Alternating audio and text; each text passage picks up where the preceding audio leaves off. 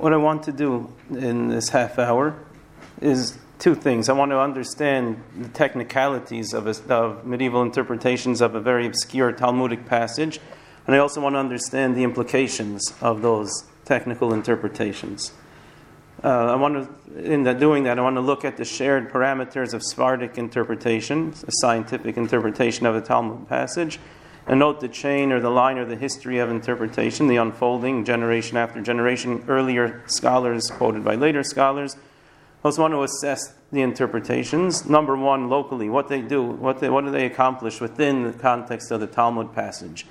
The Talmud passage is out to accomplish something. Do they actually do that? And in the larger context, how organic they seem in their interpretation of the Talmud passage. That's also another factor. I want to open that up a little bit in the question and answer. Also want to assess the differences in interpretation. Was there a progression? And think about the broad social functions of the existence and the progression of these interpretations. But before we get into that, I want to look at this diagram or illustration. So this is the sun. The earth is right here. And what we have all around are different phases of the moon. Now I have to spend a couple minutes on this. When the moon is aligned from the earth, and you can directly align the moon with the sun, that's called the conjunction. At that time, since there's always one half of the moon that's facing the sun and another half of the moon that's away, the dark side of the moon. Now, depending on where the moon is in relation to the earth, those on earth will be able to see either just the dark side of the moon, which means they'll see nothing pretty much, or they'll see the entire illuminated side of the moon, or they'll see something in between. They'll get a slice of a little bit of each. And that determines full moon. Now, if everything were flat, you would have an eclipse every time there is the sun would be eclipsed every time there is the conjunction, and every time there's the opposition on the other end, then you would expect also that the earth would block the sun from reaching the moon. But since it's not flat, that doesn't happen very often. It happens occasionally, and when they can all be lined up in 3 dimensions. When that happens, measurements can be made and determinations can be made, and we'll see that Isaac Israeli feels that those measurements are very important. He uses them to determine various things. We'll come back to this image throughout to illustrate. But first I want to look at the obscure passage in the Talmud. So Samuel said, this is Babylonian Talmud, Samuel said, I am able to arrange the calendar for the entire diaspora. According to Isaac Israeli's interpretation, what was bothering him is that the calendar was determined on an ad hoc basis in the land of Israel by the great court. And people who were too distant to find out on time for the festivals what determination was made was the month of 29 days or 30 days was the year, that was an extra month added into the year. It had a problem. They would end up celebrating their festivals on one day off, a month off, various problems like that. But he mentions one day off. He says that was standard. It was normal that they would celebrate their festivals one day off. That was okay, but it bothered them. They didn't like that. That's Isaac Israeli's interpretation. Now, Abba, the father of Rabbi Simalai, said to Samuel, who claims that he can arrange the calendar, does the master, and the honorific Samuel, in other words, know what we learned in the Sod of the Ibur, which either means the esoterica or the council, certain teachings that were passed along about the calendar, the Ibur. And the teaching is if the moon was born before midday or if it was born after midday, and Samuel had to admit no, whereupon he was told, since the master does not know this, there are other matters that the master does not know, and therefore you are not qualified to make your calendar for the diaspora. When Rabbi Zera went up from the Babylonian academies to the land of Israel, he sent word back to them, in other words, with some information about how to do the calendar back in Babylon. Then this is the following teaching. There must be a night and a day of the new moon. Now I just want to focus on this for a minute. When we say the night and the new moon, means from the time of the conjunction, there's still a certain amount of time after the conjunction is over, when they start separating, that you still will not be able to see the new moon. So the old moon is right before the conjunction. There'll be a certain amount of time until the conjunction where you can't see the moon. And then anything, you won't be, not even a crescent. And then equally parallel to that, there'll be on the other end, after the conjunction, which is considered the new moon, there'll still be a certain amount of time when you won't be able to see even a crescent. And so he's teaching that how long do you need from the conjunction until first visibility or first sightability, the first possibility to sight anything. He's saying that you need, and this is Roman numeral 3, a day and a night and a day actually. So that, in other words, 24 hours. 24 hours you need for this visibility from the conjunction. That means leading up to the conjunction you also need 24 hours, which means there'll be a total of 48 hours in which it will be impossible for anyone to sight the moon, the old and new together. Now, in the Roman numeral 4, these are my own numbers, we have a statement by the editor. This is the meaning of the statement of Abba, father of Rabbi Similai, which we saw earlier, that he said to Samuel, if the molad occurred before midday or after midday. We calculate the molad. And if the new moon was born before midday, that means the molad occurred, the conjunction, in other words, occurred from midday, it is known that it will be seen close to sunset. Just a second. How long is there from midday to sunset? 6 hours. So he seems to be saying that the process from the conjunction, molad, born, until first visibility is 6 hours. And he's saying this is the meaning of the other statement, with the other statement that says that it's 24 hours. So what is that supposed to mean? 6 hours equal 24 hours? Okay, now we have got to then we have the question: what practical difference do we derive from this? Rabbi Yashi said, for confuting witnesses, if they're doing ad hoc measurements anyway, who cares about all these calculations? Well, he says the reason that we have to know, because we have to know if the witnesses are lying. If it's astronomically impossible for these things to occur, we know that the witnesses are lying or making a mistake. They thought that the cloud was a new moon or something like that. So they're actually, even for an ad hoc calendar, when their witnesses accepted, we need a mechanism of cross-examining and confirming. Now Rabbi Zera comes up with his statement, and he says that Rabbi Nachman said, remember Rabbi Zera, we have him again, Rabbi Nachman said for 24 hours the moon is covered over, non-sightable, which is actually a third time frame. We already had one time frame that said that we need, in other words, from here, from the conjunction until first visibility, which is somewhere around here. One statement said 6 hours, one said that you need, we had 24 hours, and now we're saying the whole thing from the end of the old visibility to the conjunction, and from the conjunction to the visibility of the moon, you need 24 hours, which means you need 12 hours for each. So we have three different opinions, apparently. 6 hours on each end, which is 12 hours total, and then 24 hours on each end, which is 48 hours total, and then we have 24 hours total, which would be 12 hours on each end. And then again we have a further statement, which complicates things even more. For us, whoever we are, 6 of those 24 hours are of the old moon, and 18 of them are the new, whereas for them, whoever they are, 6 of those hours are of the new moon, and 18 are of the old, which seems very strange, as we would expect as an astronomical phenomenon that there would just be there'd be the same amount, the parallel, whatever, the old to the new, and the new to the old should be just even everywhere all over the world. But it seems to be saying that it's not even everywhere over the world. It's slanted one way in one place, another way in another place. So what does that mean? So and again, the question, what practical difference does this make? To confute witnesses. Just to summarize, we have one opinion that it takes 48 hours of non-sightability, a day and a night of the new. 12 hours. If it was born before midday, it's known that it will be seen close to sunset. And 24 hours. For 24 hours, the moon is covered over. And again, we have the other puzzling statement. For us, this many hours for them, why not 12 and 12? Why does this inequality change with locations? And who are we and who are they?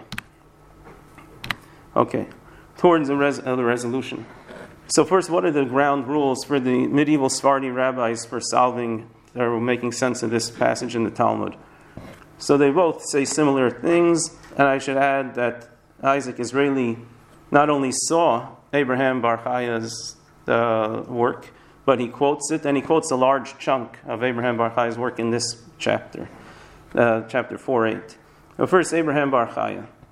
Neither are we able to say that the law speaks in discord with the way in which things exist in the world. In other words, with natural reality, that it speaks about a matter in a way that is in discord with the world's conduct.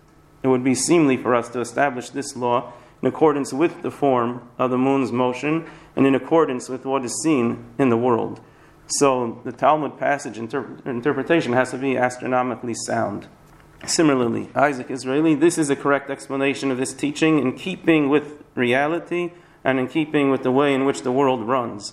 And another statement, it is possible, and that means astronomically possible, and it can come to pass. So not only is it possible, but it actually will work. Okay, now let's look at more detail how Bar Chaya resolves this issue. And he speaks not about the average amount, the mean, the usual amount of time that for non-citability. I mean, in other words, from here to the conjunction and from there until first citability. But he speaks about the minimum amount of citability. What is a minimum? Now we find that all those scientists who calculate the moon's motion say that the moon cannot be hidden beneath the sun's light for less than 18 equal hours. When the moon is moving at the utmost limit of its haste, and the sun is moving at the utmost limit of its deliberateness. So, extreme situation, you'll have at least 36 hours of non-citability. With less than this measure, the moon cannot be citable anywhere in the world. This is so both ahead of the sun and behind the sun. So you need 18 hours on both sides. From their words, you find that the moon is hidden by the sun's light for 36 hours, 18 before. Of them, 18 hours are behind the sun, before the molad, before the conjunction, while 18 of those hours are ahead of the sun, after the molad. Now, since we have seen that sometimes the law gives 18 hours for the new moon, so we're already getting to his resolution. We had the statement 18 and 6. So we're beginning to see how he's going to solve it. Since we have seen that sometimes the law gives 18 hours for the new moon, and sometimes 18 for the old one, we have thus come to know that, in view of the law, in every single place in the world, the covering over of the moon is for 36 hours. So he's already opening, or he's reading in, or he's cracking open that passage and say it doesn't mean 18 and 6, it means 18 and 18. But what are you going to do with it? But it says 6, so he'll have to deal with that, and we'll see how he does. So now there we have this other statement that also we have to make sense of. And Abraham Bar Chaya quotes and agrees with the venerable judge, Rabbi Hassan, son of the master Hassan, accepted by Abraham Bar Chaya, rejected by rabbis Isaac ben Baruch, and also by Isaac Israeli. And we had that statement in the passage that if the moon is born, presumably molad, the conjunction, happens before midday, then it will be seen by sunset, which implied that there be only 6 hours from conjunction to first visibility. But he says no. If he takes the globe, he slices it in half, and he deals only with the eastern hemisphere of the globe. He said that is the inhabited region. That's what we're going to deal with here. 12 time zones across there. So he said, now let's look at this. Now take a step back for a second. The rabbis have it. There's a later tradition. They give a certain time. They said, when is the conjunction? When will this happen? Now, obviously, and they say, let's say, for example, the first one happened on Monday, 5 hours and 204 parts of an hour. Now, obviously, it depends which time zone you're in. If you're in one time zone, it will be that. It's something that happens up in the heavens, up in the sky, at a very great distance from the earth. The earth is not large enough or close enough to say that this phenomenon or this reality will happen at different places on the earth at different times. It happens basically at one instant. So when you say it happened, that this isn't, that obviously we're reifying and we're taking one spot and we're saying this is the place that we're thinking, this is our point of orientation, and at that place it was Monday, 5 hours and 204 parts when that happened. And if you go one time zone to the west, it'll be an hour earlier. Monday, only 4 hours. And if you go more time zones to the west, it'll still be Sunday when that happened. So it's an objective phenomenon that happens at one instant, but depending on where you are, you call it was this time when it happened, or is that time when it happened.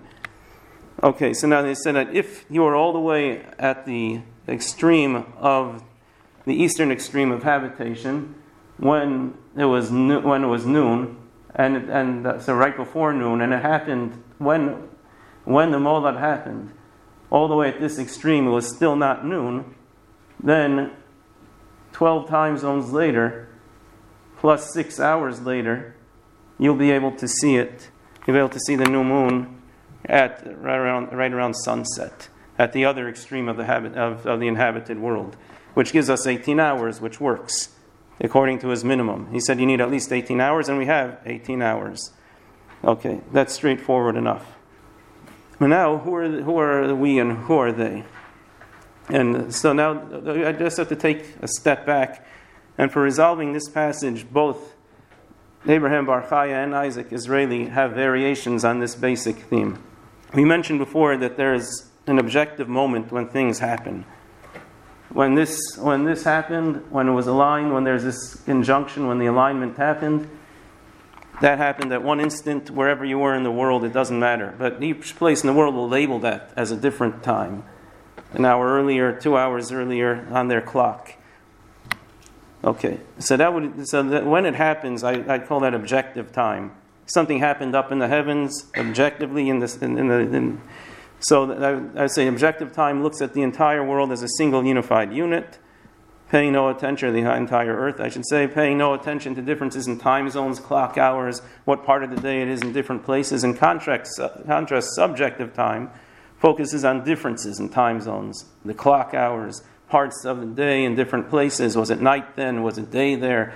In objective time, the molad, which he's taking to be the conjunction, and associated astronomical phenomena occur at a single moments in the heaven, non-differentiated across the earth. In contrast, those single objective moments in which each of these phenomena occur are in subjective time at different clock hours and parts of the day across the 12 time zones which run from east to west across the earth's eastern hemisphere, which is the inhabited region. We have to remember that. That's the basis for resolving these issues. So how does Bar Chaya apply this idea? He says, for 36 objective hours, indeed, the moon will be non-sightable. From the time that the old moon is no longer sightable anywhere, till the conjunction, and then from the conjunction an equal number of hours till first sightability. But in interpreting the Talmud passage, he says for 24 hours the moon is covered over. He conflates, or he switches between objective time and subjective time. So, and for us, 6 hours are of the old and 18 hours are of the new, whereas for them, 6 are the new and 18 are the old. The author is not referring to the fact that there are 36 objective hours where anywhere the moon will not be sightable. He's applying it, he's referring to the fact that in subjective time, each one of these locations will label these 36 hours differently, depending on where the locale is. The local days, local hours. Okay. And his point is that only 24 hours of the labels, of the subjective labels, of the day and hour designations will be shared, will be used in all locations across the habitation, although at different objective times. Whereas the remaining subjective days and hours, designations, will be used only in some locations to illustrate. So here we have, this is the moment of the molad, right down this middle line. We have 12 time zones, which means we actually have 13 designations, because we have a designation on each end, plus okay. So, and here is where the beginning of non-sightability, it happens everywhere at the same moment in the world, and here's the end. And at the moment we have 1 through 36, all these 36 hours. However, these 36 hours will be labeled differently. The first hour will be the beginning of Sunday, for example. Just as using an example, the first in the eastern extremity will call that first moment of non-visibility the beginning of Sunday, but to the west it'll actually be an hour earlier. It'll be to 23 hours into Saturday, and going all the way down, it'll be 12 hours into Saturday. Now, you see, there's no Saturday in the eastern extremity. On the other end, this will end, the non-citability will end different places. It'll be one objective moment, an objective time, but that will be labeled differently. So at the eastern extremity, it'll be the end of the hour 11, right before the strike of 12 of Monday. Okay, but if you go down here, there is no Monday. And if we look at which designations are shared, it's only the ones that are green here. So just the 24 hours of Sunday will be shared in all locations. However, they won't. So these are taking subjective labels and saying these subjective labels will be shared everywhere, but not at the same. They will not be shared at the same time everywhere. So the first 18 hours of the process is where on the eastern extremity, these are the first 18 hours of Sunday. That means at the eastern extremity, 18 hours will be of the old moon, and the rest of Sunday, the rest of the shared 24-hour labels will be of the new moon. Whereas if you go down to the bottom, the western extremity, only the first 6 hours will be of the old moon, and the rest of the 18 hours will be of the new moon. Okay, so just to reiterate, I don't think we need to reiterate, but the question why he calls, how he decides who we and they are, besides the fact that it works for him, because the Jerusalem temple is in the west. He calls, he says west is who we are, and therefore, even though it's not all the way at the western extreme, by association, he calls the western extreme where we are, and since the east is the other part, so that's the association for there. Okay, now moving to Isaac Israeli. Okay, he says he doesn't speak about the minimum requirement, astronomical requirement for citability, but he speaks about the average, or the normal, the standard. And he says it is possible and it can come to pass that the new moon of any Tishrei in particular, first, will be visible in the middle of the land of Israel. So he's focusing only on 1 month. In its utmost state of slimness, after the equivalent of 22 and a half hours from the moment of its renewal there. So not 24 hours. In Tishrei you don't need 24, 22 and a half are enough. And that it is by no means possible for it to be visible there any less than this amount of hours. The reasoning of Rabbi Nachman regarding the non-citability of the moon at the beginnings of the months is in accordance with the foundation of Rabbi Zera, and in accordance with what all the scientists who investigate since times of yore have agreed about it. They said that at the beginning of months, it is a case that the moon is non-citable and hidden from people for 24 hours, which is the average. Six and a half. Okay. Yeah, okay. I may need a couple extra minutes. Okay. So 24 hours is the average. Although he just told us that in Tishrei you actually need less, but the average is 24 on each end. Okay, now how does Isaac Israeli then solve that other passage where it seems to imply 6 hours? It says, if the moon was born before midday, it will be seen at sunset, which seems to imply only 6 hours only from the conjunction till first citability, when he just said 24, the 22 and a half. So he said born does not mean the actual conjunction. It just means to mean the average conjunction, which means you have your cycle and you know an average how long it takes, but there are fluctuations. So the molad is the average, the mean, and he has a different word for the actual conjunction, the true, which he calls the renewal. So for the month of Tishrei, the molad may follow the renewal by 14 hours and close to approximately 14 and a half hours. So now, what is that place where you say the molad occurs at time X? What is that point of orientation? It's not the eastern extremity. It's not the land of Israel. It's not the western extremity. It's the dead center of the eastern habitation, of the eastern hemisphere, so to speak, the navel of the earth. So he said, when we speak about the molad, we're saying he actually uses, I think, the tables that Charles will be speaking about, and other tables and his own observation to make an argument to prove that that's the point of orientation. Okay, be that as it may. He said that's point C, the navel. And in contrast, though, the question of sightability, visibility, has to be where the court convenes, which is the middle of the land of Israel, which is an hour and a little bit to the west. So we need 22 and a half hours. We have 14 and a half plus 1 and a little bit, which brings us to maybe 15 and 3/4. So close to 16, 17, 18, 19, 20, 21, 22. So now midday to sunset, we have approximately what we need. He has all the exact numbers that I'm not going to go into great detail now, but he works it out perfectly that just a little bit after sunset on that first day, you will have the exact amount that you need. They're not saying for sure that you'll have visibility, but you have the possibility of visibility.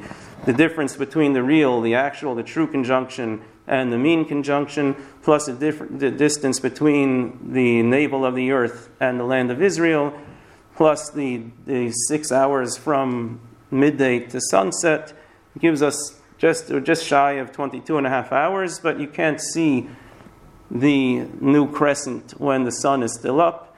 It has to be very dark because it's very slim, and it's still, the moon will set a little bit after the sun will set. So you have that third of an hour.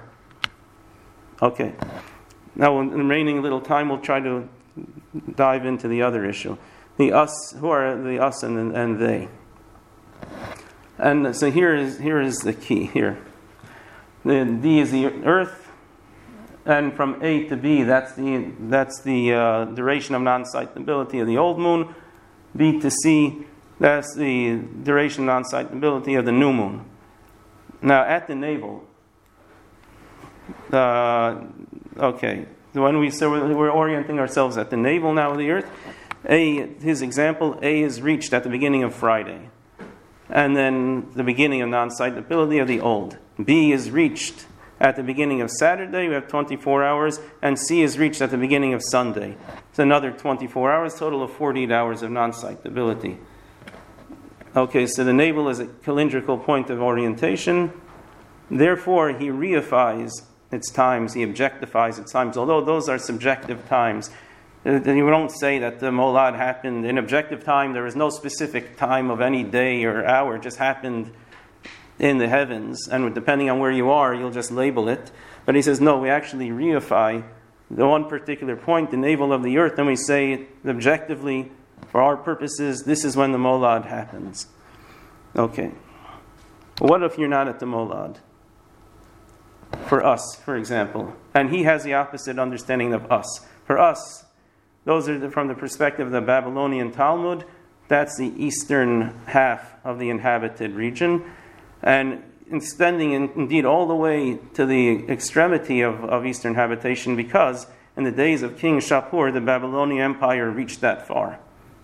Okay, so when we're at the extremity of the east, for us, Saturday begins 6 hours earlier than it does at the navel. The navel is in dead center. We're not at the dead center. We're 6 hours to the east. So Saturday began 6 hours earlier. If at the dead center, when our Saturday started, it was still Friday, 6 hours, 6 hours left in Friday at the navel. So, our subjective Saturday contains not 24 hours of non-sightability of the new moon as it would at the navel, but rather we're 6 hours off. So when that phenomenon objectively happened, so when the phenomenon objectively happened, we say, okay, it happened. At the navel, it was Saturday. But when we look at our own Saturday, and we say, okay, then we reify that, we objectify, then we say it happened on Saturday. In just a minute. But when we look at Saturday, actually it was not like that. in our place. For us, it was really the old. We had 6 hours of the old and only 18 of the new. So that's the way that he does the same thing with them, the people, or the other end, people of Israel, and extending all the way to the west in 2 different formats. He has 2 different ways of resolving it. One, he actually posits that they would celebrate it a day later because they do it on the basis of sighting. Okay, we won't get into the details of that, but just to summarize. Okay, so they get into this technical presentation. I'll just wrap it up. How they actually unpack the seemingly contradictory statements in this Talmud passage, which apparently, according to the editor of the Talmud passage, were meant to present the unified whole, and how they use objective versus subjective time in doing that. In the Sephardic interpretation, number one, they want to find inner coherence of the Talmud passage, not to say that there's a hodgepodge of multiple opinions thrown together, but they want to find consistency throughout all the opinions, that the subunits are in agreement with each other. Number two, these Talmudic subunits accurately fulfill their function in the Talmudic context, which is confuting witnesses. That you can actually use these if they can actually be used, they'll be accurate in a way that's astronomically accurate to cross-examine the witnesses. There also has to be outer coherence, which follows from what we just said, that the units of the Talmud passage have to be in agreement with the laws of nature and astronomy. And just the last point before I finish, we actually see a historical progression in the nuance of interpretation.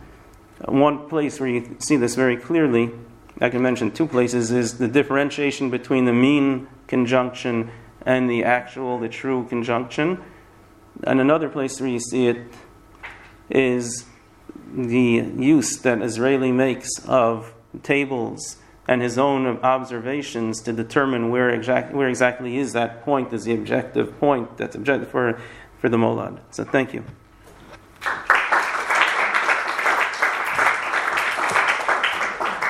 Thank you very much, Israel. That was very interesting. We have about 10 minutes time for questions. Philip. Which tables does he use to determine the current meridian for the molad calculation? Are these the Toledan tables or some other set? He uses various sets of tables. He uses those tables, and he also uses earlier tables that were made in Iraq. I'm trying to remember the name eludes me, but they're also a very famous set of tables. And he uses his own observation. I'm trying to remember. I'd have to check and find the exact name of the table, but very famous, made several hundred years earlier. Is it a Jewish source or a Muslim? No, it's a Muslim source. Yeah, from the city in Iraq. I'm just trying to remember. It's called by the name of the city, I believe. I don't remember offhand, but see, he has these various tables, and he looks at both oppositions and conjunctions, and he figures out the time on each end and the exact point. And he calculates backwards, and he said, well, if we have a tradition that the molad is this time, it couldn't fit to the eastern extremity, it couldn't fit to the land of Israel, then, yeah. I believe if you try to make the calculation based on the Toledan mean syzygy tables, the reference meridian will end up in eastern Iraq, roughly speaking. Could be. I don't remember the exact point. I think this calculation between the molad and the true conjunction was already made by Abraham in Israel. I think there's a certain tradition about it. But for some reason, Bar Chaya doesn't bother with it. He just takes molad and so it is something glaring, but... Yes, the job of confuting witnesses who witness having seen the crashing is very familiar to me from Islamic sources. So this is an ongoing topic, and there are yearbooks of the sort I showed this morning, where test questions for witnesses were given, and there were illustrations how the crescent of the moon was orientated at the sky, and the astronomers were supposed to ask the witness what kind of orientation the crescent had. So this is very close to what you are showing us here. There's also the Talmud. Yeah, there's in the Mishnah. There's an old tradition that in the Mishnah, going back, that there are such tables. Yeah. I want to ask a question to the last questioner. Are those things pre-Islamic or only post? Post. Okay. But there are earlier methods for calculating the visibility of the crescent already in antiquity in Greek sources. But these are, I don't know for what purpose they were. The methods already Babylonian, I think. And so the method of determining if the moon is visible or not goes far back to the history of astronomy. Can I ask you about the original meaning in the Talmudic section? Did you concern that? Because I assume the Talmud was not aware of, the dateline and the objective versus subjective time. So what would be the context of the original disagreements in the Talmud? Of what? Of the word molad or of the word? No, about the number of hours there. The different opinions in the Talmud. So I'm not asking about the Sephardi medieval. Yeah, I don't know what the original meant, but the thing is that there's this idea of the question. A part of the question has to do with what is the meaning of sod. And when we say sod ha'ibur, the word sod can mean counsel, but it can also mean esoterica. And so it could be that there were these traditions, cryptic statements, cryptic traditions. So what I guess he's assuming that the editor of the Talmud had something coherent in mind, but they're really trying to recover something that apparently has been lost. And we don't know. I think they didn't know. And the question is, is it even possible to recover an objective? I don't know. The Talmud is generally problematic because our understanding of the Talmud is always mediated through medieval commentaries. So it's very difficult to recover the original meaning of the text. I think one of the key questions that has to be asked on this text is what is their understanding of the concept of the birth of the moon? We translate it automatically as molad conjunction. We understand it in astronomical terms. But is that their understanding of what birth of moon is? Actually, I don't know. But it's clear that it's not the same as first visibility or first sightability. That's obvious because they speak about how much time you need from the birth to the first sightability. So obviously it's not that. Yeah, I guess the other chestnut is how to relate those references to the old and new moon in these passages to that rule we know as molad zaken or ayya, where we're supposed to postpone the reference date of the new moon as soon as the molad falls later than noon. So my hunch would be it might be an attempt to synchronize the molad calculation with Arabic tables which use noon as their day epoch, but certainly other explanations. That's a good point. I mean, I don't know the answer to that, but it is obviously relevant to the issue of molad zaken. But how, why, how it came to be? So we have to look into that. We work together on these things. So, thank you. Thank you again. Thank you.